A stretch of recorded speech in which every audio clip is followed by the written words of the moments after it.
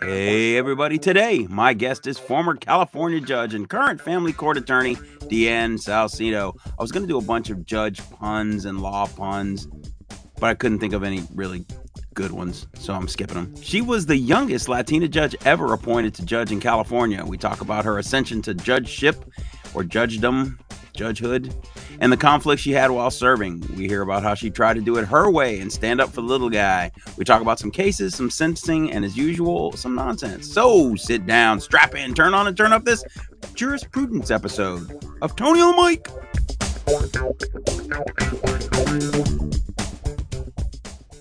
Our story begins, as these stories often do. I go, you got hoochie shoes on. You said hoochie shoes in court? I said hoochie shoes in court. And when our children tell our story. And when our children... Yeah. And that's why her mom was like, thank you, Jesus. How she called you Jesus? Well, she was out loud in the court. She was like, amen, my prayers have been answered. No control. Who lives, who dies, who tells your story. I can't. When she goes, hello. So you want a happy movie? I want a happy movie. Story, that one was just sad. Well, obviously, we're talking gourmet food here. I know my M&M's. It's the person. And if you have contacts in the movie industry and you want to make a movie about a whistleblowing boxing judge who said hoochie shoes in court, we got your subject. I want to cut. I have to say, that's the most amazing story I ever heard. Good morning, good afternoon, good evening, whatever time you listen to this fine podcast product. My name is Tony Lawrence, and this is Tony on the Mic. Today, my guest.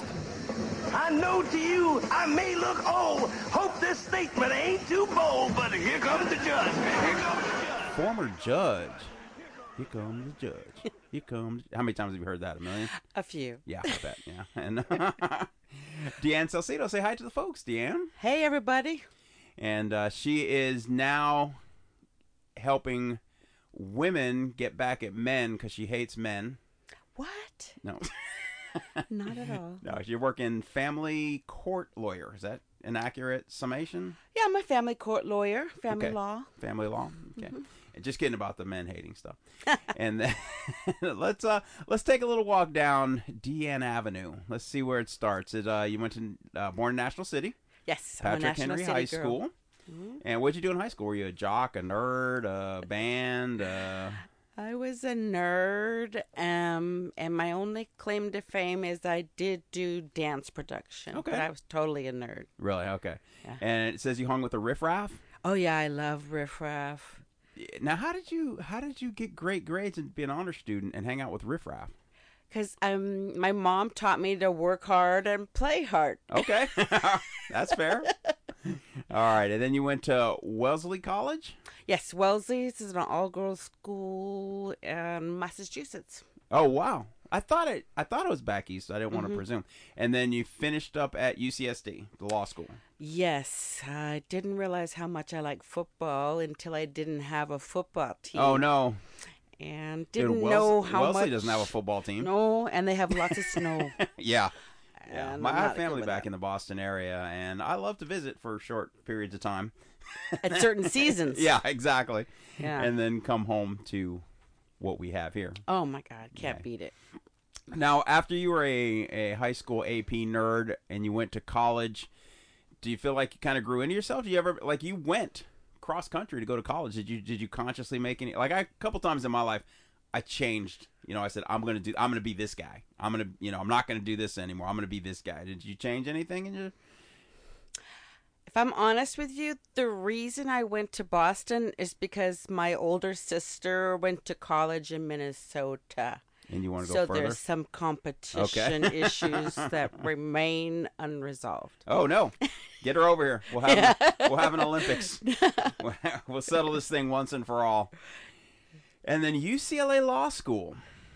Now, there's many steps. At what point did you say, I want to be a judge? Or did you want to be a lawyer first and then decided you were going to be a judge after you became a lawyer? Yeah, remember that nerd part? Yeah. Okay, well, I really did start reading my dad's law books. He was studying law school at night. And I really did read his law school books at age 8. Wow. Yeah. That's great. It says it took you to court a couple times. And Yeah, I fell in love after that. I had a fever. My mom couldn't pick me up. My dad did. He had to go testify. He was an undercover investigator for the city attorney's office. Oh, wow. While he was going to law school. Right. And I just sat in the courtroom while he testified, and I was hooked.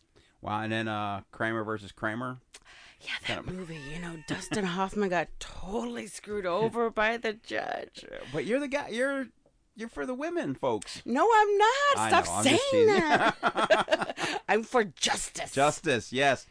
That we're gonna get into that a little later. But I wish more people were less biased. I wish more people would entertain notions and be out for the truth, or be out for justice, or be out for whatever, instead of out to try and win a social media argument or something, or a court case. That's one of my problems with the law, is that there's an emphasis on winning your case, which I get, but by the same token, like a defense attorney, if you know your guy's guilty, you're entitled to full representation. But it's hard. That's the part I would wrestle with. Like, I couldn't be a lawyer because I don't think I could represent anybody who I really believed was guilty. And I don't think I could live with myself if I got someone who I thought was innocent convicted and went to jail. I couldn't emotionally recover from that. It's a dilemma. I mean, when I was going to law school, I did intern for the public defender's office in Orange County. And I knew after that I could not make a career out of it. Yeah. Mostly because of the child molestation cases. Oh, no. So that's how I knew that. But divorce is a different kind of animal, and I have to agree with you. It really shouldn't have any winners and losers. Right. And anybody who should win should be the kids. Yes, and that's the system pits the parents right against each other. And the kids end up being ping pong balls or leverage, and it's just not cool. And the attorneys win. Right. Somebody wins. The attorneys win. Yes. And I try to tell my clients that, you can pay me or we can settle. Or work it out. Right. The only one guaranteed is me. So. Yeah, exactly. You're like the house in a casino. Yeah. The casino's always going to win. You might win a little bit here and there. You might do okay, but I'm going to win as a casino all the time. Yeah, because I don't work if I don't get paid usually. Right. So. Let's see. One of the best answers I ever got to marital status was 2.5 divorces. You want to explain that? Well, I'm not prepared to say it was 3 because the last one didn't make it to 1 year. Oh, got it. So was it an annulment? We'll call it a mistake. Yeah, it was a mistake. It was something like those Hollywood marriages where people have been together for years, lived together for years, and then they get married, and suddenly you're like, who is this person? Wow. It was like that. That's crazy. And now, though, this is another. Yeah, there's some answers that we're going to talk about on the pre-show, but this one in particular touched me. It says, he makes me feel like I lied to everyone else I ever said I love you to. So true. That I mean, is... I am a badass at work. Don't mess with me. Don't get in my way. But when it comes to Richard, he turns me to butter. I hope he's going to listen to this.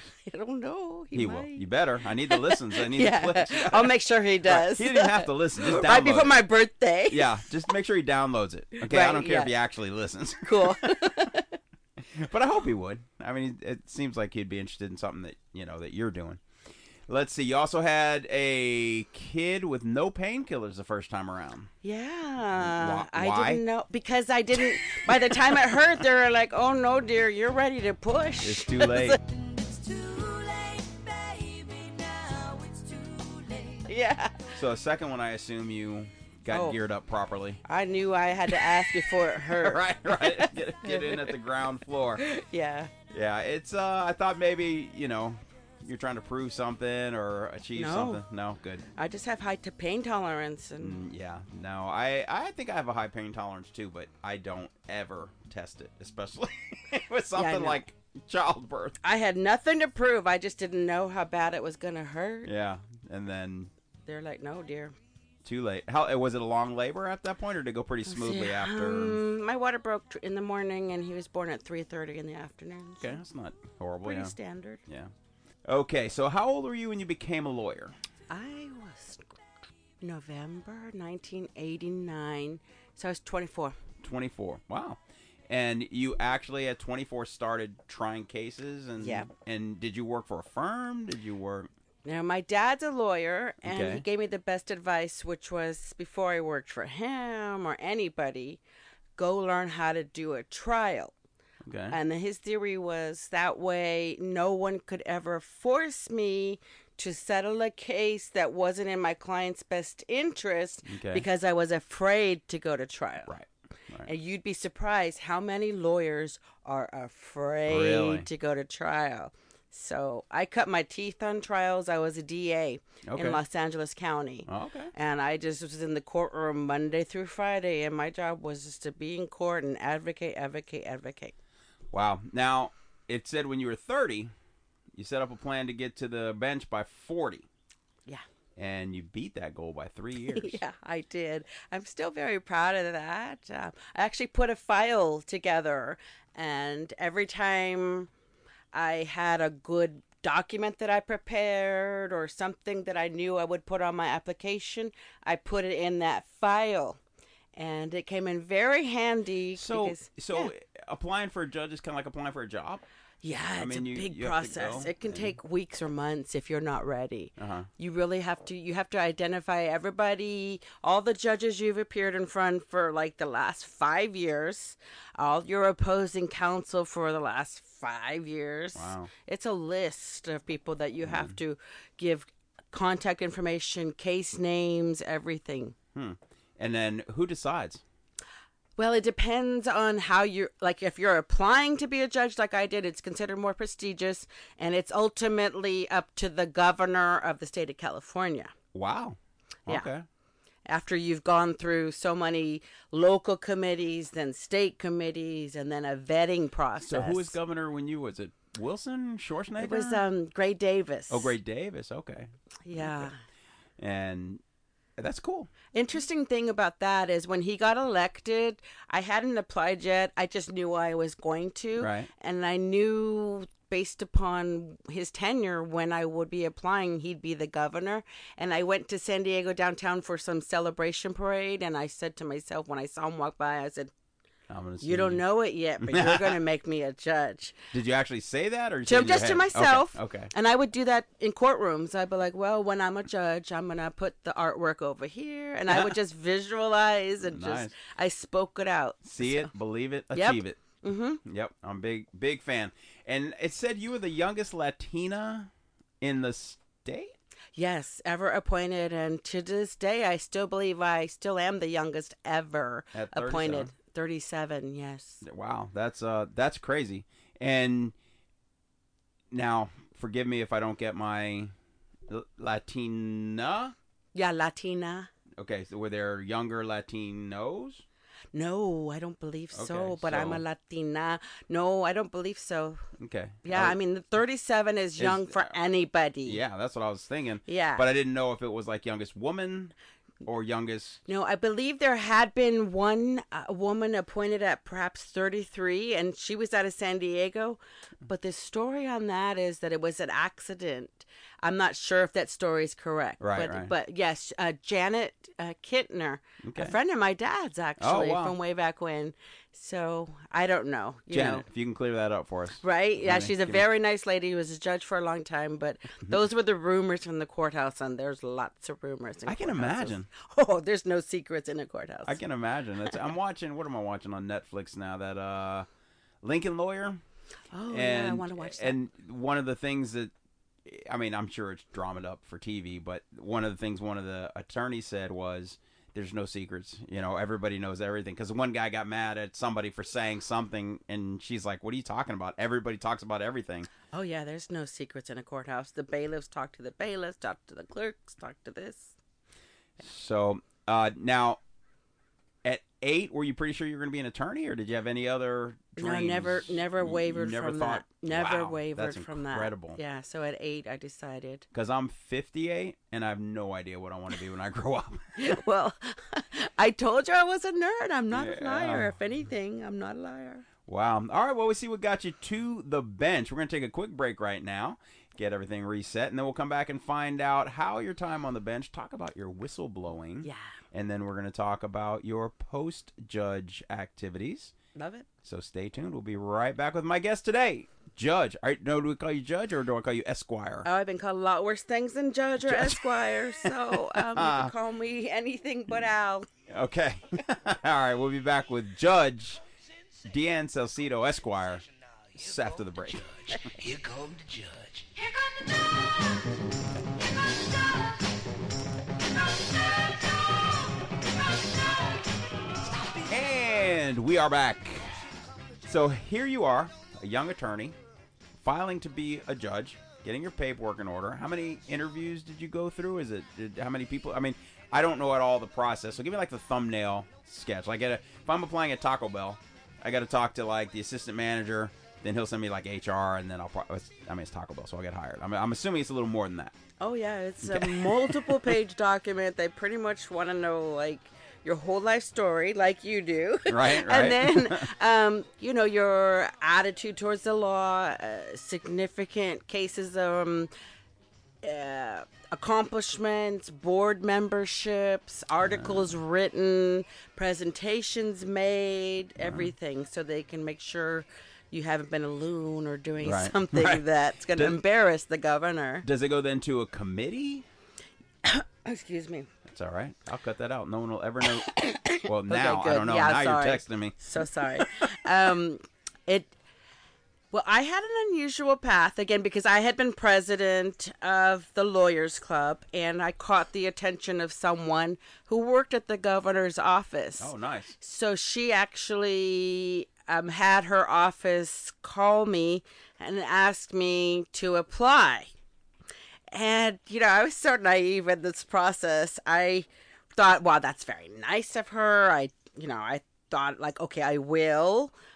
But then I got a reminder call, like, in 2 weeks going, like, Miss Shank is asking me to remind you she'd like to get your application. Wow. So I was like, holy crap, she's for reals. Yeah. So, and this was after you're 30 and you put it on your dream board that you were going to do that? Yes, I was about 36 years old. Okay. And she's calling me to apply. And I basically sent my family off for a weekend to get out of my face, take the kids to the beach, see you Sunday night. Got all my file stuff together, filled it out, double checked it, spell checked, and put it off in the mail, trembling, big old thick envelope to the governor's office, and then waited. And then I started hearing things in the community. Oh, I heard your applications, this and that.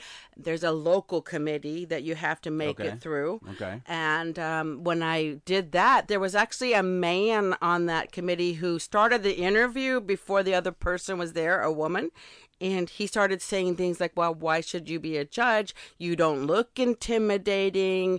You don't. Really? So he was making all these judgments about me based upon my appearance. And that's a big no-no. No, that's absurd. Yeah. So that interview didn't go well. But when I told the rest of the committee about the questions I was asked before the other person arrived, they granted me a new interview. Good. So I got a new interview with new people, and then I basically cleared that hurdle to get vetted by the state committee. And then you go to a commission that sends out to everybody on your application, judges, lawyers, opposing counsel, a form for them to say good or bad things about you. So at any of these points, you could stumble? I mean... Absolutely. And a lot of people never make it out of local committee. Okay, and then local, then Then you go statewide, right. make sure there's nothing in your history that's going to embarrass the governor. Right. And then before they even submit your name to the commission for judicial nominees, there's an actual state commission. Okay. They've done their own checking on you. So that's why being appointed by the governor is considered more prestigious. as opposed to just a popularity contest right. where the person with the most cash resources or did the most recent big news case can win the election. Okay. And what percentage are appointed and what percentage are elected, roughly? I would say it's about 60 appointed to 40 elected. Now, and we can vote judges out. I should know that, but or do they have You term limits, can- or do they have terms? It's a 6-year term. Okay. And if a judge retires with less than, I think it's just around 2 years remaining on their term, the governor appoints someone to fill the rest of that term. And so that's where those appointments come from. Right. If a judge retires with more than 2 years, then it goes up for a special election or at the next election.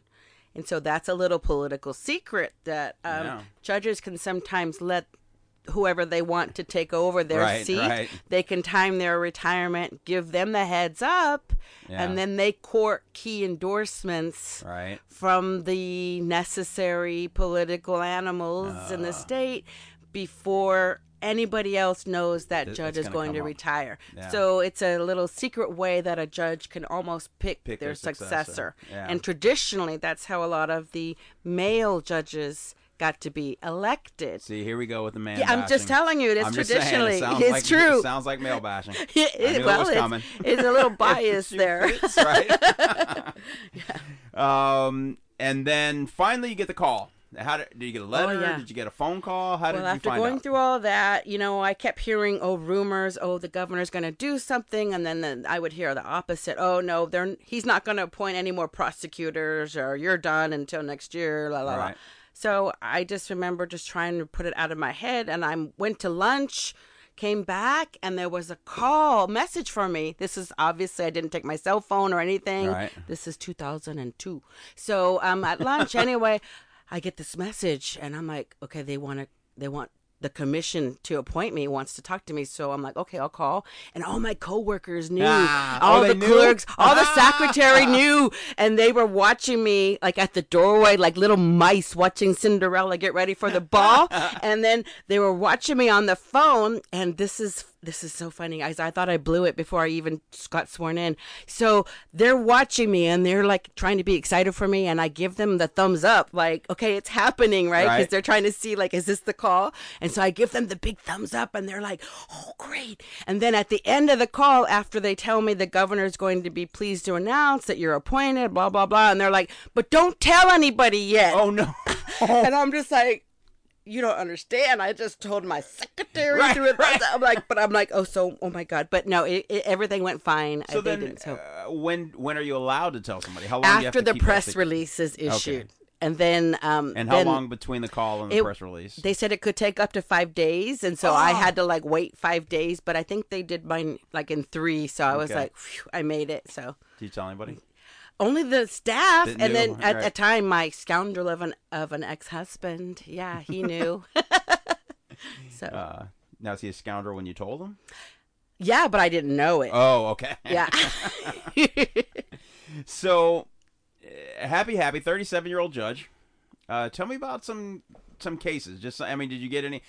Did you watch The Office? The Scranton Strangler was a big, But were there any famous, not even famous, but just interesting cases? Well, as a new judge, they don't give you you have to work your way up to those famous murder cases and things like that. So I was given a family court assignment. That's the low person on the totem pole's job. That's so sad. It is sad. That's what I was just going to say. Yeah. It shows you how the hierarchy of the court system is. They put the newest judges in there. And another tip for your listeners is any judge that's already done family court and then comes back to family court is typically planning to retire. And ask me how I know that. How do you know that? Because I asked a judge. He came back, and I was brand new. And I said, why are you coming back? You got out. What are you doing? Right, you're free. You're out. You're free. And he looked at me like I was an idiot. And he goes, because I'm getting ready to retire. Still no light bulb over my head. Right. So then he goes, I plan to be a private mediator. I need to get my name and face in front of these attorneys again. Okay. So they'll hire me as a private judge. Nice. Okay. So Still didn't answer the question. Talk about an interesting case. So well, you said it's a brand new judge. That was You don't get interesting. anything Oh, really. okay. It's just family court. To me, the most interesting cases was when I did criminal law, and I had more fun actually with the misdemeanor cases. I was going to ask you Yeah. about that. You said misdemeanor cases were more challenging than felonies. Yeah, I found them a lot harder because obviously if someone commits a murder or commits a rape or armed burglary, you know what you're going to do to them. You're going Right. to send them to prison. Right. Right? Okay. It's a no-brainer. Right. So that's easy. But it's the misdemeanors that you have to figure out. Like, is this someone who I need to scare straight? Right. Or is this someone who's already had that benefit and needs to learn their lesson? Right. And so you need Yeah. to find the right consequence for Yeah, well, how much individual. leeway do you have? How much You have a lot. do you really? You have a lot. So do you think that gets misused at all? Absolutely. Okay. Absolutely. Did you gets ever misuse it? Not that I could confess to. Okay. Not that I'm aware of. Right. It was I a get solemn. No, it was a solemn. Especially You in took it pretty criminal, seriously, I yeah. took it very seriously, and I enjoyed misdemeanors because you could do things like make them write an essay, or Okay. you could send them to a coroner's office back then to look Oh. at DUI bodies and the morgue, and so you could be a lot more creative. Yeah. Now with misdemeanors, I'm 100% in favor of that, and I think as a society we need to do a better job of preventing crime and catching at-risk youths, and especially youths who commit misdemeanors, and finding a way to try and reach them and set some effective milestones or goalposts for them to reach, or Yes. and not just all about punishment. I think Or fines that fund the court. and that's the thing too, is the whole financial money justice thing is a whole It's an podcast on its industry. own. It's It's gigantic. an industry And it's- that needs to keep being fed. Yeah. Like that monster. And what is Yeah. that one that says, feed me? Seymour, Yeah, feed me, Seymour, feed me now. Yeah. So there's some issues there, though, we can talk about further. Yeah, and probably should. There should be somebody. People are talking about it. I don't have to be the only one to solve that problem. And do you have one case? And again, this all could be edited, so don't worry about it. Do you have a case where, like, this was a good kid who did a bad thing, and your treatment of him or accountability or whatever it was helped him and put him or her and put them on the right track? I absolutely do. And this was a case where it was a her. And Of course, you got to help the women. Yeah. She had actually been, I suspect maybe being a paid escort. Oh my! Instead of using her brain to make money. Yeah. She had been passed over for probation violations, and I wasn't going to give her another chance. I was tired of her file that said continued for more time to do community service, and that. Right. So, I pretty much had her stay after court one day, and I'm trying to remember the details. Hold on one second. I remember I gave her 30 days to find a job, or she was going to jail for 30 days. And I said, there's no further extensions. This is it. And then when I told her that, her mom was in the audience, and her mom was, "Thank you, Judge." She said out loud. Good. She was like, "Thank you, Judge." And I said, then she goes, "But my daughter doesn't know how to do a resume." And I said, "Well, that's fair enough. You stay after court today, and I will help you with your resume." Awesome. And I actually did help her And about with how a old was resume. she? I wouldn't say Roughly? she's about 23. Okay. Anyway, 30 days goes by. She comes back, and as proud as can be, she's in actual nursing scrubs. Oh. She had enrolled in one of those courses to be a physician's assistant. And she got me the proof that I needed, that she was going to school Right. and doing all this. And she got enrolled, and she was so proud of that. And I remember because she was trying to tell me she was looking for a job, and she had just come from an interview before. And I told her, "I don't believe you. You're not serious." And she goes, "What?" And I was like, "You got hoochie shoes on."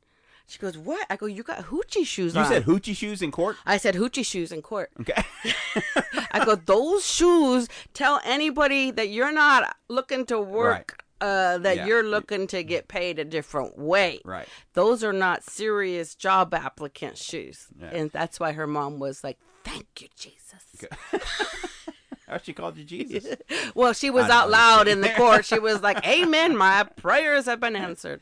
Yeah, and it's hard, and I don't know the answer. I mean, obviously that mom cares, and she wanted something good to happen, and there was just some level of disconnect or something at some point where she couldn't get the message to her daughter. A lot of judges sometimes think they're doing people a favor by giving them another chance. Yeah. And you and I, as experienced parents, know there's a time for chances and there's Yeah. a time for consequences. Right.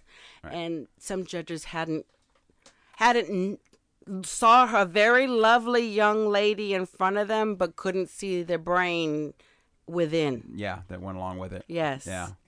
Well, and that's, and again, in a perfect world, in a great world, great justice system, that's what you want is, because I think sometimes judges either always give chances or always bring the hammer down, you know, and again, I'm speaking out of school, but, you know, instead of using some discretion and saying, sometimes you need the carrot, sometimes you need the stick. Yeah. You And know, that's what I liked about misdemeanors. Yeah, because you could use a carrot. You could use a decide stick. it. Yeah, that's fantastic.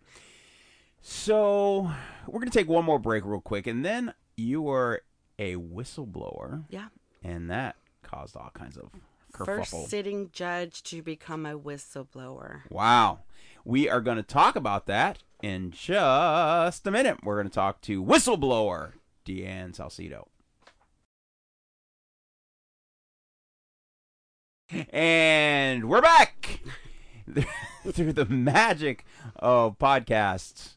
And we're talking off mic a little bit about hoochie shoes, and and that ties nicely into the whistleblower. Why don't you give me a little outline of the whole process of the whistleblower saga?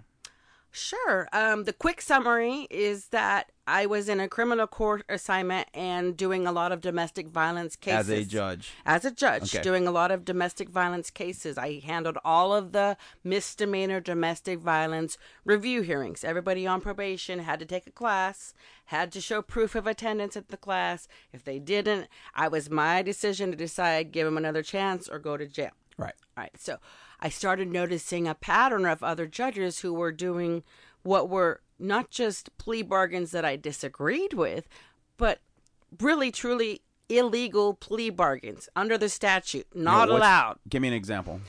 Not requiring them, if they were a probation officer or law enforcement officer, not requiring them to turn in their firearms.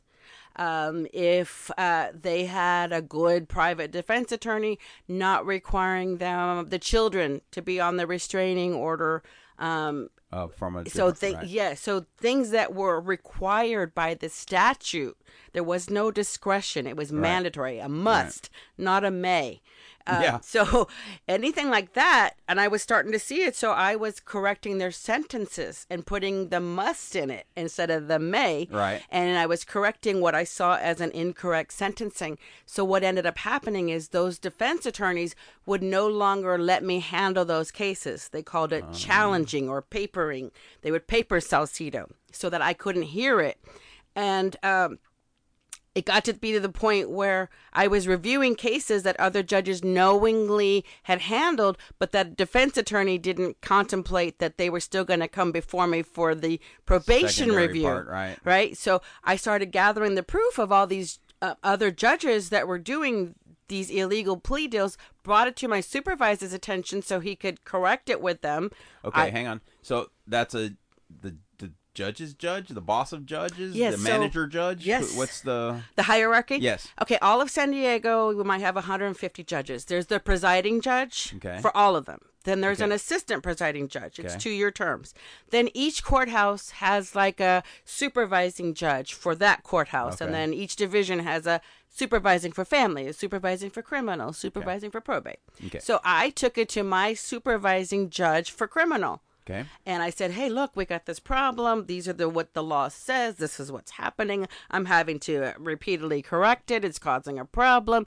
Can you let the other judges know what the statute says? You know, so, and he tells me, don't worry about it. Let this keep happening. You're correct about what the law is, but we don't want to interfere with plea bargains. All right. So he's telling me to just pretend that my eyes don't see what they see and just go along with the program. Well, that's not my nature. No.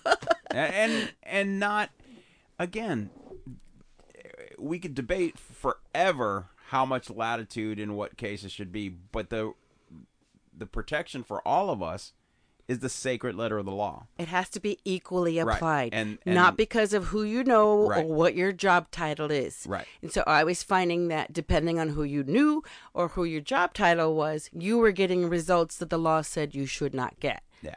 And so that was becoming a problem because then my fellow judges had to pick up that casework when they were papering me, or the person that paid for that private better deal wasn't getting the benefit anymore because I was undoing it. Right. Now, okay, so in your circuit of judges, your teammates, so to speak, on your level, what was their reaction? Were they... They were angry at me for exposing that they were going along with the program So that how I many, wasn't willing how many to. roughly on the team? This would have been at the El Cajon courthouse at first, and there would have been maybe 15, 20 judges that were going along with the program. Oh, wow. And how many... I mean, did anybody say, good job, it's about time somebody said something? No, I was told to stop. That my career was going to be cut short if I didn't learn to go with the program. That's horrible. Yeah, thank you. I agree. So I was being told to basically ignore the law. Just don't worry about it. And he literally told me, you just handle those cases. Those are Chevy cases. When they graduate to felony domestic violence, we'll give them the Cadillac treatment.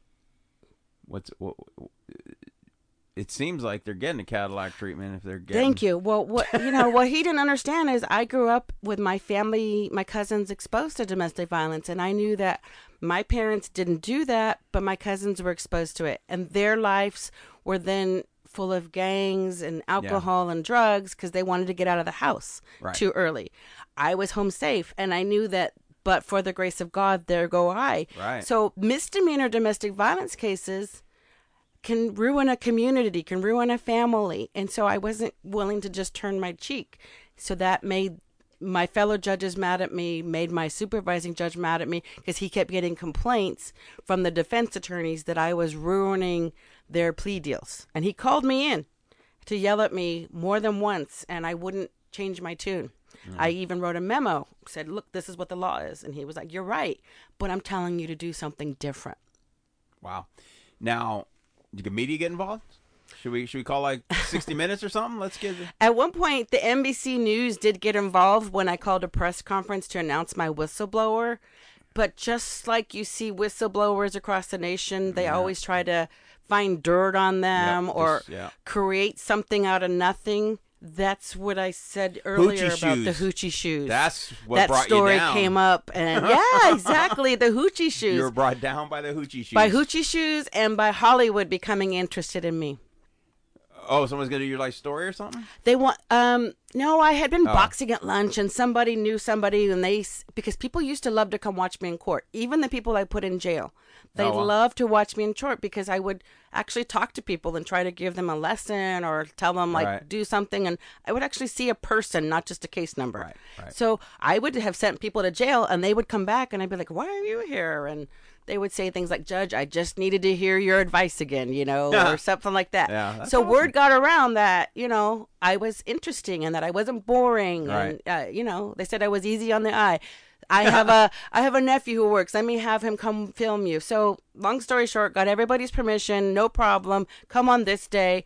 And when I did my whistleblower thing, then they used that attempted filming as a reason to say she's not fit for the job. And they used that to get me off the bench. Wow. By bringing all kinds of claims saying I demeaned people by using hoochie shoes. But they didn't tell the whole story, which was I stayed after hours to help that person with her resume, that she was very proud of the results of that personal effort, and that it wasn't done to demean her, but it was done to call her out for lying to my face. Right. And what bothers me the most, and I mean this across the board in every specter of politics and everything else, is the people accusing you of this, I guarantee, didn't give a damn about the girl in the hoochie shoes. But they found that inflammatory language that they could pretend to be upset about and then try and make other people upset about it. You know, that kills me, the hypocrisy of politics when people, you know, if you care bingo, about something. you nailed it. You nailed it. If you care about something, I'm 100% in favor of it. Like, if Judge Judy said, take those hoochie shoes off, I'd be like, I don't know. You know, Judge, that's not, you know, that's not really authentic from you. That's a little... From her. Right, exactly. Right. And it's not the language that 23-year-old woman would respond to from Judge a Judy. Judge Judy, right? Or a Mr. whatever, you know. And I think that nuance is getting lost in the politics. Well, I mean, you make a good point, because I've often thought to myself that people, citizens, need to decide. They complain that judges are out of touch. They complain that judges don't know what it's really like to live in this world. They're in their elite ivory towers. Right. So you have to, like, even when I said hoochie shoes, you're like, you said that in court, right? So you, and Tony, you're a good, solid American citizen doing your part to make this world better every day that I've seen. Wow, thank you. No, you are. And so, but you have to decide, do you want an ivory tower statue judging your fellow citizens?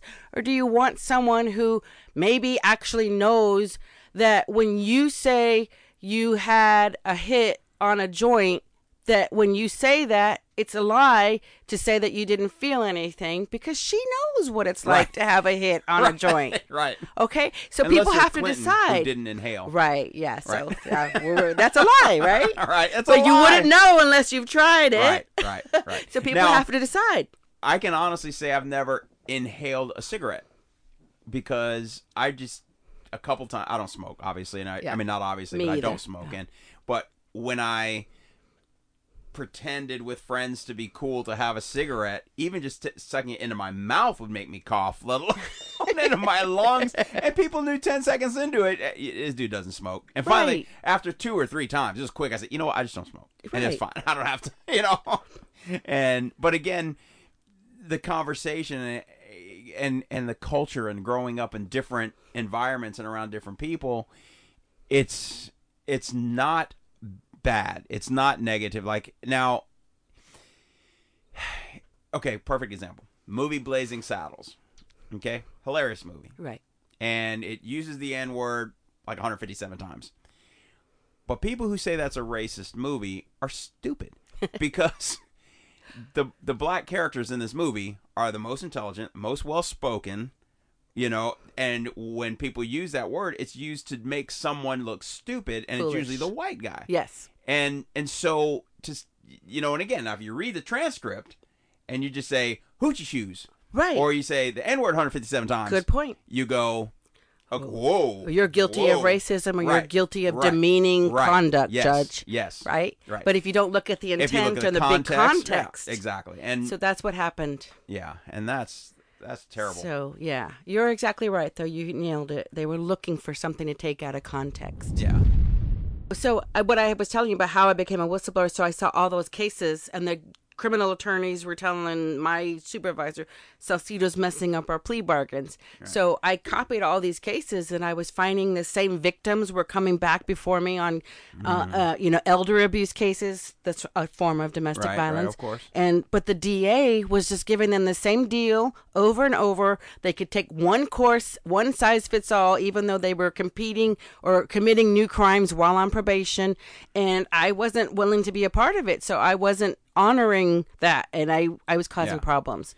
So that's how come I became a whistleblower, is I knew that they were complaining about me, not letting me hear these cases, and my fellow judges were getting mad, taking on my workload, but yet, because they weren't following the law, is why the defense attorneys were going to them. If they would just follow the law like I did, they wouldn't have had another place to go. They went to the weak link. Yeah.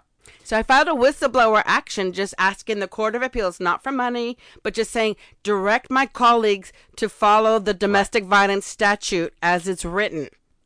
And it was thrown out on technicalities, but ever since that point, my colleagues acted like I was a leper Like I couldn't be spoken to, and I was treated worse than they would pass me in the hall and not talk to me.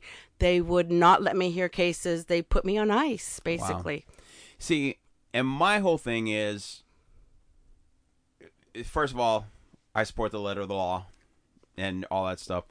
But if plaintiff A comes in and if Hoochie Shoes comes in and you make an agreement with Hoochie Shoes, it's maybe a little outside the norm, but again, legal. And Hoochie Shoes cleans up racks and gets a job, that's fantastic. If Hoochie Shoes beats her mom or grandma, and then you go a little bit outside, okay, but then she comes back. To me, it's like, you get one DUI, it's pretty bad news. You get more than one DUI, that's a you problem, and you need to lose your license. And, if you commit domestic violence, once is too many. Don't get me wrong. Don't try. I understand. But we don't throw people in jail immediately for their first offense. Right. But twice is a trend. 3 times is unforgivable. Tony, we had people with 5-6 cases beating up on their elderly parents. We had a person beating up on the mother of his children 3-4 times. And as long as each one was a misdemeanor, the DAs were giving them deals that they weren't authorized to give under the law. And I wouldn't go along with it. And I was being told that by not going along with it, I was causing them not to have enough courtroom space for the felony trials. Just wait till they graduate to felonies by then we're going to have the family broken apart. We're going to have kids on drugs. We're going to have them walk in the street. People in the hospital. All kinds of we stuff, have to wait till somebody gets hurt before we treat it serious. So that's the problem. That is a problem. That's fascinating. We'll work on a movie on this, and then we'll jazz it up, and we'll make some of those people look really bad. Okay. I can do that. Yes. I sleep like a baby. All I know is everything I did with good intentions. Right. And that's, to me, that's the litmus test at the end of the day. Is did you do everything with the right intentions? Yes. And did I do it perfectly? No. But with the right intentions? Right. Yes. Right. So after you were, what's the word? Leopardized? No, when you were... there's a word I'm looking for. Maybe I'll edit it. Ostracized. Ostracized. That's the word I'm looking for. When you're ostracized, you decided to get into divorce, and I quote from your thing. It says, because the area of the public needs the most assistance with, especially if you are a protective parent. What do you mean by a protective parent? What is that? Thank you for asking. A protective parent is someone who says the children, if left alone with the other parent, are being exposed to either violence or sex abuse or drug addictions of the other parent. Mm-hmm. So they're trying to protect the parent, or the child, from that parent that has drug, alcohol, sex issues. Okay. So, and again, what I'm about to ask, I'm sure is a distinct minority, if at all. Do parents use something like that, like Hoochie Shoes? Would somebody say, oh, he was high and he had the kids the other night? And maybe it's not necessarily typical. Maybe it's not in context. Would people use that as a, quote, protective parent and use that as a tool? Well, I wouldn't say as a tool. There's national studies by the CDC and Kaiser and other respected professionals that talk about the fact that only 2% of family court cases actually involve allegations that are false regarding sex abuse, drugs, or addiction. Wow. 2%. 2%. See, and that's important. But the nation thinks it's more like, 80% or something, because those are the ones that are popularized. Right. The ones that stick out. So then you decided to become a divorce. No. What is your title? I'm a divorce attorney. I'm a family court attorney. Okay. No. And then do you ever go to some of those same judges that? Yes. And do you feel like you get fair treatment? I was worried about that at first. I was worried about what would happen, not to me so much. I called a press conference on the courthouse steps. I'm not too scared of them. Right. But I was more concerned about my clients. Of course. And be able to serve their needs. So, to my happy surprise, the judges that were my colleagues knew that I knew what I was talking about. Right. They knew I was smart and I know the law. Right. And I was a good attorney, and I still am. Okay. So, I have not had an issue where I have been negatively impacted There's a couple of judges, like the one I told you, who said, don't worry about Chevy justice. I'll give Cadillac justice. Right. I would never appear in front of him. I would challenge him. You would paper him. I would paper him. See? I'm learning the lingo. Yeah, exactly. You would paper him. Yeah. So, I just have to know who those are and steer clear. And is that a minority? Yes. Okay, good. So you have a pretty free reign. Yeah, and plus I handle cases throughout California. Okay. Now, are you like Better Call Saul? What's your well, like how does hopefully, like if somebody's listening and they're going through a tough time, do you want them to call you? Of course. They could go to my website, HLS-SD for San Diego.com. Okay, HLS. For Honorable Legal Services. Okay, HLS-SD. For San Diego.com. Okay, good. Make sure, if I forget, remind me at the end. So say it again on the way out. And, okay, so I'm having trouble, and I'm not making light of this. I'm just trying to keep it in a bubble. My wife is beating me up. I need help. What's the first step? And we have kids, young kids. My kids are grown and out, but. Yeah. So you're gonna call me. We're gonna set up an appointment. We'll have a consultation. I'm gonna give you like all of the options. I like to do like informed consent. I tell you option A, B, and C. Okay. You figure out which one's one in your budget. Right. Two, I inform you of all the benefits and the risks of each option between door number 1, door number 2, door number 3. You decide which one, after conferring with me, fits your needs, and that's not only your budget. All right, stop. My wife just found out I went to now what? Your wife just found out what? That I went to an attorney, and that I'm serious about this. Oh, well, now you better make sure you withdraw some money so you have some cash available. Okay. And that if we need to change the locks because she's been beaten on you, we need to get a restraining order right away. Come on in. Let's sign this paperwork. We do a lot of it electronically these days. Okay. So you never even have to leave the comfort of your own phone. We can send it to your phone, the paperwork. Okay, and then would you... And I don't want to make light of this. Right. And I don't want to genderize it, but if I'm legitimately worried, are there places I can go? Are there resources? And there are places like a man could go to. Most of the shelters are for women. I'm not going to lie, because they have to segregate them based upon gender. But the restraining order allows for what we call a move-out order, so you can have someone removed from the house. Okay, and how fast can I get one of those? Within the same day that we apply for it. Wow. We just do it the next court day. So it's within 24 hours. And in the meantime, if there was like a physical assault, we have you call the police. The police issue an emergency protective order that lasts for up to 7 days until we can get that restraining order put in place, which will last for up to 21 days until the hearing. Awesome. Now, the sad thing is, and when I grew up, my mom would take... my dad was a minister. My mom would take in battered women, and she worked at a battered shelter. And the high-risk women she'd bring to our house.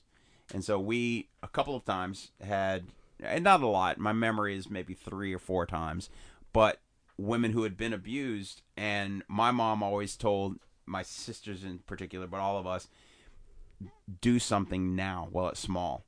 You know, like, again, somebody loses their temper and slaps you across. If somebody goes Will Smith, Chris Rock, okay, it's wrong, it's bad. Okay, if that's the only instance or whatever, then decide if you're going to do anything. If it happens twice, you make a beeline and you take care of it immediately and decisively. Yeah. That was great advice for your mom, and unfortunately a lot of people find themselves financially dependent on the person who abuses them, which is why I've always advocated get your own money. Then you don't have to stay with someone that you don't want to stay with. And that's and then there's the kids and manipulation, and they're vulnerable. A lot of abusers pick people who are already feeling not good about themselves, so they don't think they can get anybody else. Right. So there's a lot of dynamics. Wow, that's awful. Yes, it is. It's a problem. This is why we have such problems in our community with guns and drugs and alcohol and prostitution, because people don't want to be at home. It's not safe to be at home. Yeah. Ooh. So Are you like Queen Latifah in The Equalizer, that when they don't have anybody else to call, they call you? And... I'm like the one that a lot of people have been taken advantage of by their family law attorney. There's a lot of attorneys there that will spend a lot of money and do nothing. And then as soon as that person runs out of money, they're like, I need somebody else. And then they call me. But but I offer like a variety of services. I offer like do-it-yourself assistance. So if someone wants to like handle it in court and they can comfortably do it, they just want to make sure they don't screw themselves over, I'm a resource. I'm like a living library for them. Nice. And we do that at a lower rate. But then we do full service and go to court for them too. But do you have family and friends hit you up ever? Oh my gosh, yes. They're the worst. Yes. I love you, family, and I love you, friends, but they're the worst. Same with my pool stuff. Hey, I just need a few minutes. It's going to take 2 minutes. I don't even like to tell people I'm a lawyer at parties or anything. I'm like, no. All right. Well, I'm going to... My wife's been hitting me, so... Yeah, right. Yeah, I don't believe it for a second. I know you guys love each other. Yeah. We do. Honey, that's a joke if you are listening. Okay. That's enough about domestic violence and such. Yeah, wow, right? So we're going to take one more break, then we're going to come back in just a little bit more. Last short segment, talk about you and things you like, personal interests, and then the electric chair question. Okay. You've committed a capital crime. You got to tell me the way you're going out. So we will be right back with advocate Deann Salcido. I'm going to give you a new title every break. I like it. Okay. It works for me. And we're back for our final segment, Get to Know a Judge. Don't judge me, monkey. You want answers? I think I'm entitled. You want answers? I want the truth. You can't handle the truth. So let's see. Right now, some of the things on your docket, on your future, your plans. You want to build a pool? I do want to build a pool. Okay, don't call me. Don't I'm not going to call you for legal Come advice. on. Don't call you? How about your staff? Yeah. No, I know some builders, so if you need to talk, we'll definitely get you hooked up. And you want to exercise more in a potential way? Is pickleball? Tell me about that. Oh, yeah. Our neighbors. We have some new neighbors. I moved out to Granite Hills. We have a nice acre out there. Wow. So I want to build a pool, and our neighbors have their own pickleball court. Wow. Have you ever played pickleball? I have not. I've seen it, and I've actually talked. It's coming up. It's very fun. It's like a combination between ping pong and tennis. Yeah, and the ball does, like tennis, you spend too much time chasing the ball. Unless, you're advanced. Yeah. Pickleball is a little more... Yeah, it's like two people on the court. Right. So one's got the front and one's got the back. Yeah. And it's really fun. A lot of good exercise. A good friend of mine, Alan Weiss. Shout out, Alan. They just built a pickleball court in their backyard. Very popular sport, up and coming. Yeah, that's all the rage. And then you're a recovered Charger fan? Yeah, I'm definitely a recovered Charger fan. I'm a Rams fan. I'm still, yes, we're the Super Bowl champions, and I can actually say that for reals. Wow. So it says since 2018, so you're not fresh on the bandwagon. You didn't jump on the Super Bowl season. No. And it says some of your favorite players are Matt Stafford, LT, that's a Charger. Yeah, well, he's still my favorite. Aaron Donald. And whoever tackles Tom Brady. Yes, I can't stand the guy. I mean, I know he's great and all, but I'm so tired of him. He's everywhere. Get off of my screen. He's got too many. He's got enough. He's got a Victoria's Secret's model for a wife. He's got a former actress for another baby mama. Right. He's got perfect children. Like, come on, let somebody else enjoy it. And you retired. Stay retired. He just signed a 10-year. $370 million contract for announcing that whenever he retires, they're like, you want to play another year or two? That's fine. Oh, don't get me started on him, please. My heart's going up. My heart rate, please. Matt Stafford, a no-look toss. Are you kidding me? Who does that in the Super Bowl but Matt Stafford? Now, have you seen his commercial for AT&T? The phone one? Yeah. Oh, my God. Yeah, I love it. Yeah, he's really good. He is. And Aaron Donald is the reason I'm a Rams fan. I saw him playing, and I'm like, that man's a beast. I could follow his team. Nice. And he got us the ring. So the Chargers win a Super Bowl. What's your reaction? I'm happy for the Charger fans. My son Daniel is a Charger fan, but as long as they're owned by this Spanos family, the Spanos family. I'm with you. I would have a hard if Spanos can't move the Chargers back to San Diego. The city would the fans, everyone would reject it. Yeah, we don't want them. Keep them. If the Chargers moved back without Spanos, it'd be the biggest home run in the world. Yeah. They'd have waiting lists for years for tickets and all that. He's getting sued by his own family, right? I know. It's that drama is insane. All right, here's a little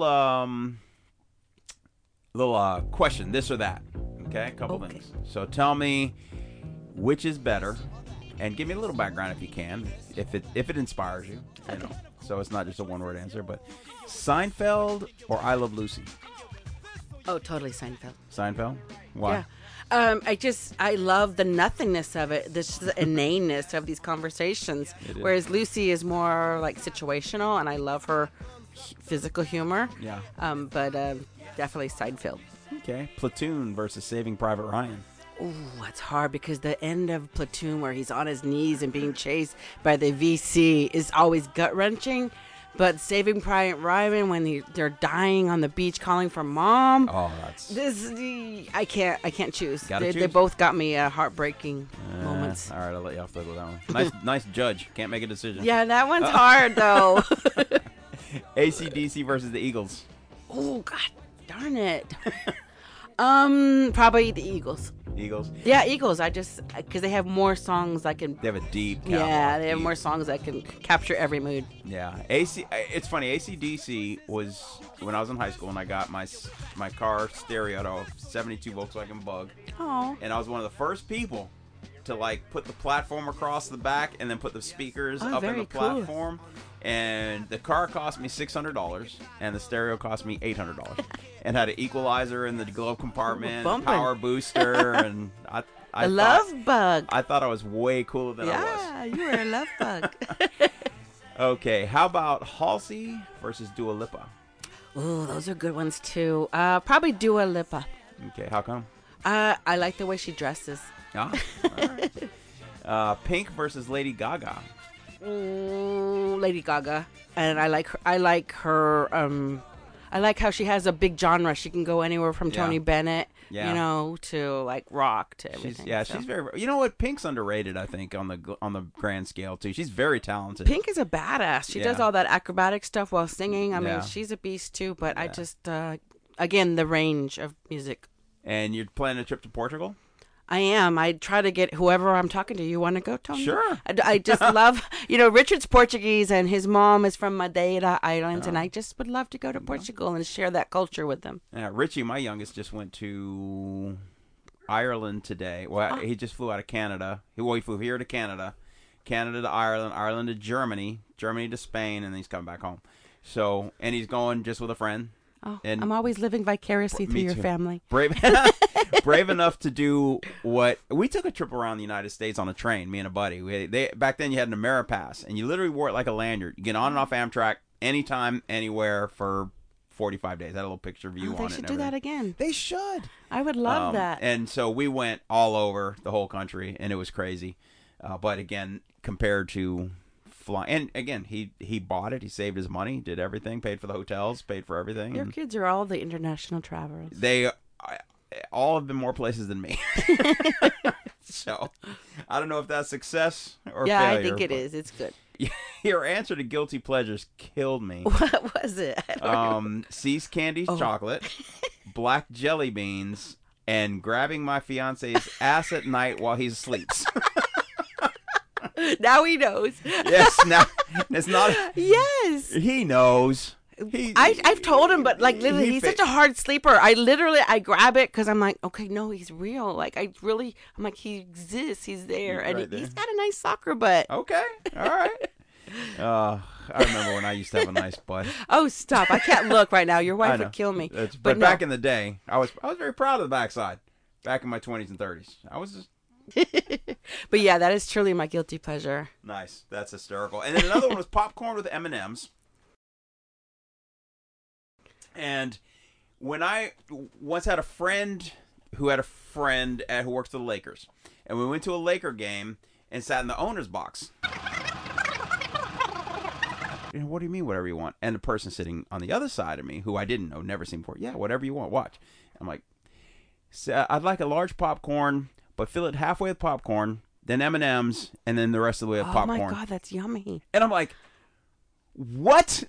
You never had that before? No. And then when you said popcorn and M&Ms, but I'm thinking, I don't know that I could. I could make it, but I don't know that I could ever ask somebody to do that for me at a game. No, Yeah, less. exactly. Yeah. It's one thing at your aunt's house or something, Right, but yes. at a game with the owner there, right? And but everybody was ordering it. I mean, it was, Wow. and people were just bringing stuff, and I finally I think I got like a hot dog or something, and a hot dog and a Coke or whatever it was, How funny! But then I literally put that as one of my Yes, answers. that was one of your answers, and it's Yeah. like So you know what I'm gonna do? What? I'm gonna make popcorn, put some M&Ms in it, and check it out. No. All right, we have dilly-dallied long enough. Now comes the moment of truth.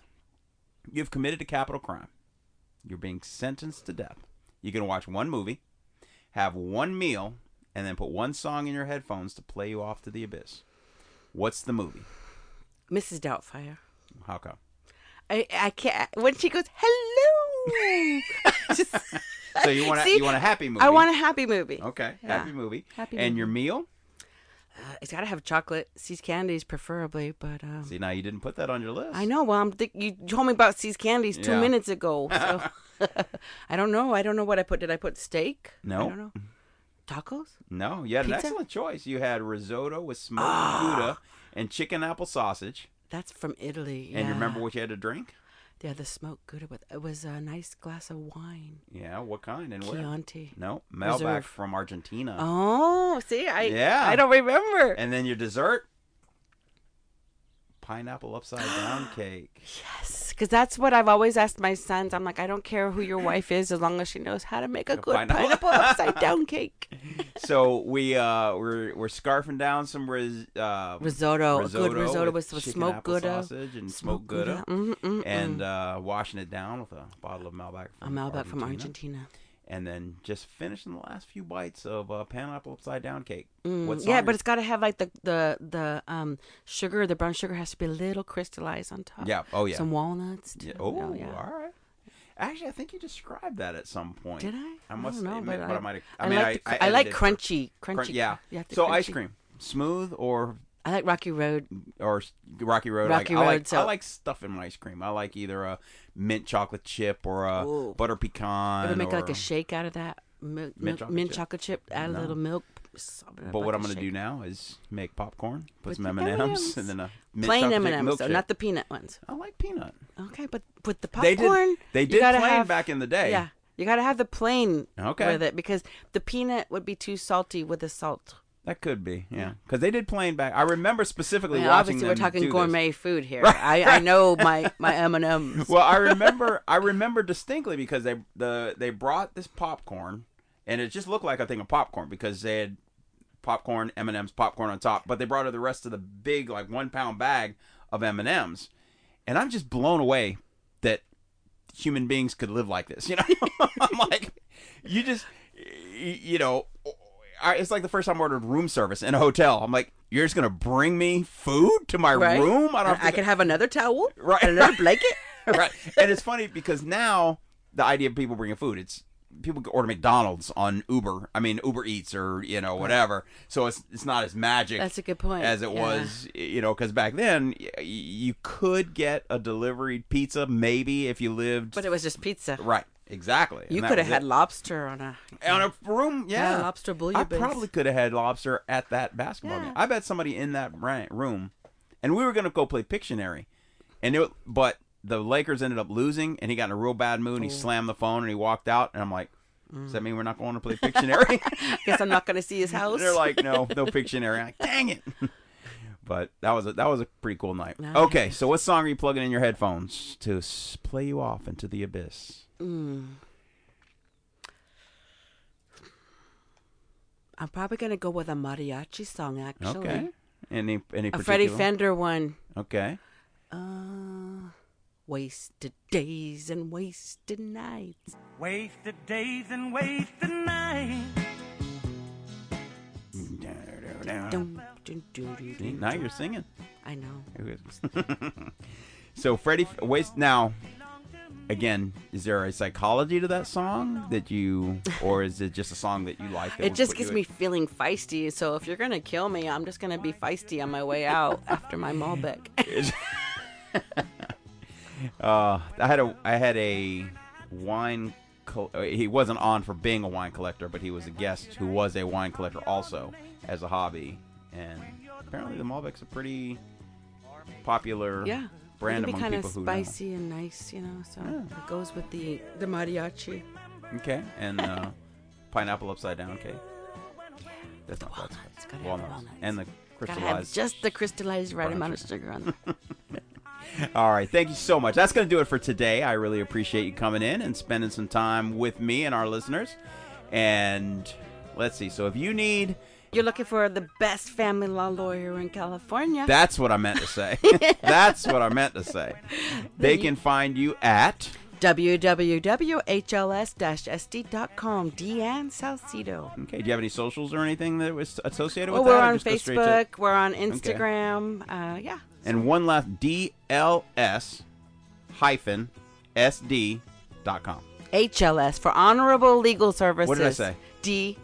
Oh, I was probably trying to. Yeah, it's okay, initials. but it's honorable. It's the play on words for me being the only way to keep my honor was to become the formerly honorable Deann Salcido. Okay, so Honorable Legal Services. HLS-San Diego SD.com. You got it. All right, and everybody else out there has it. And I appreciate you coming in. It's going to make a wonderful episode. So anybody who needs legal assistance, this is the person. And if you have contacts in the movie industry and you want to make a movie about a whistleblowing boxing judge who said hoochie shoes in court, we got your subject. I want to cut. If this makes it big, I want to cut. You get a cut. So, all right. So any movie producers out there, give me a shout. All right. Thanks, Dan. Say goodbye to the folks. Bye-bye. Thank you so much. Thanks. That you're not true.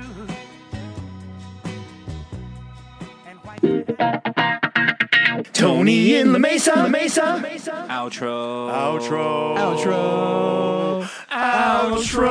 And that's going to do it for another episode of Tony on the Mic. Thanks for listening. Thanks for supporting. I want to thank my guests. I want to thank my sponsors. And you can find more info and episodes at TonyOnTheMic.com. Tony on the Mic on Twitter, on TikTok, on Facebook, on Instagram, on YouTube. All these platforms are slowly becoming populated with quality entertainment products. So check it out and tell your friends and click and like and subscribe and all that stuff.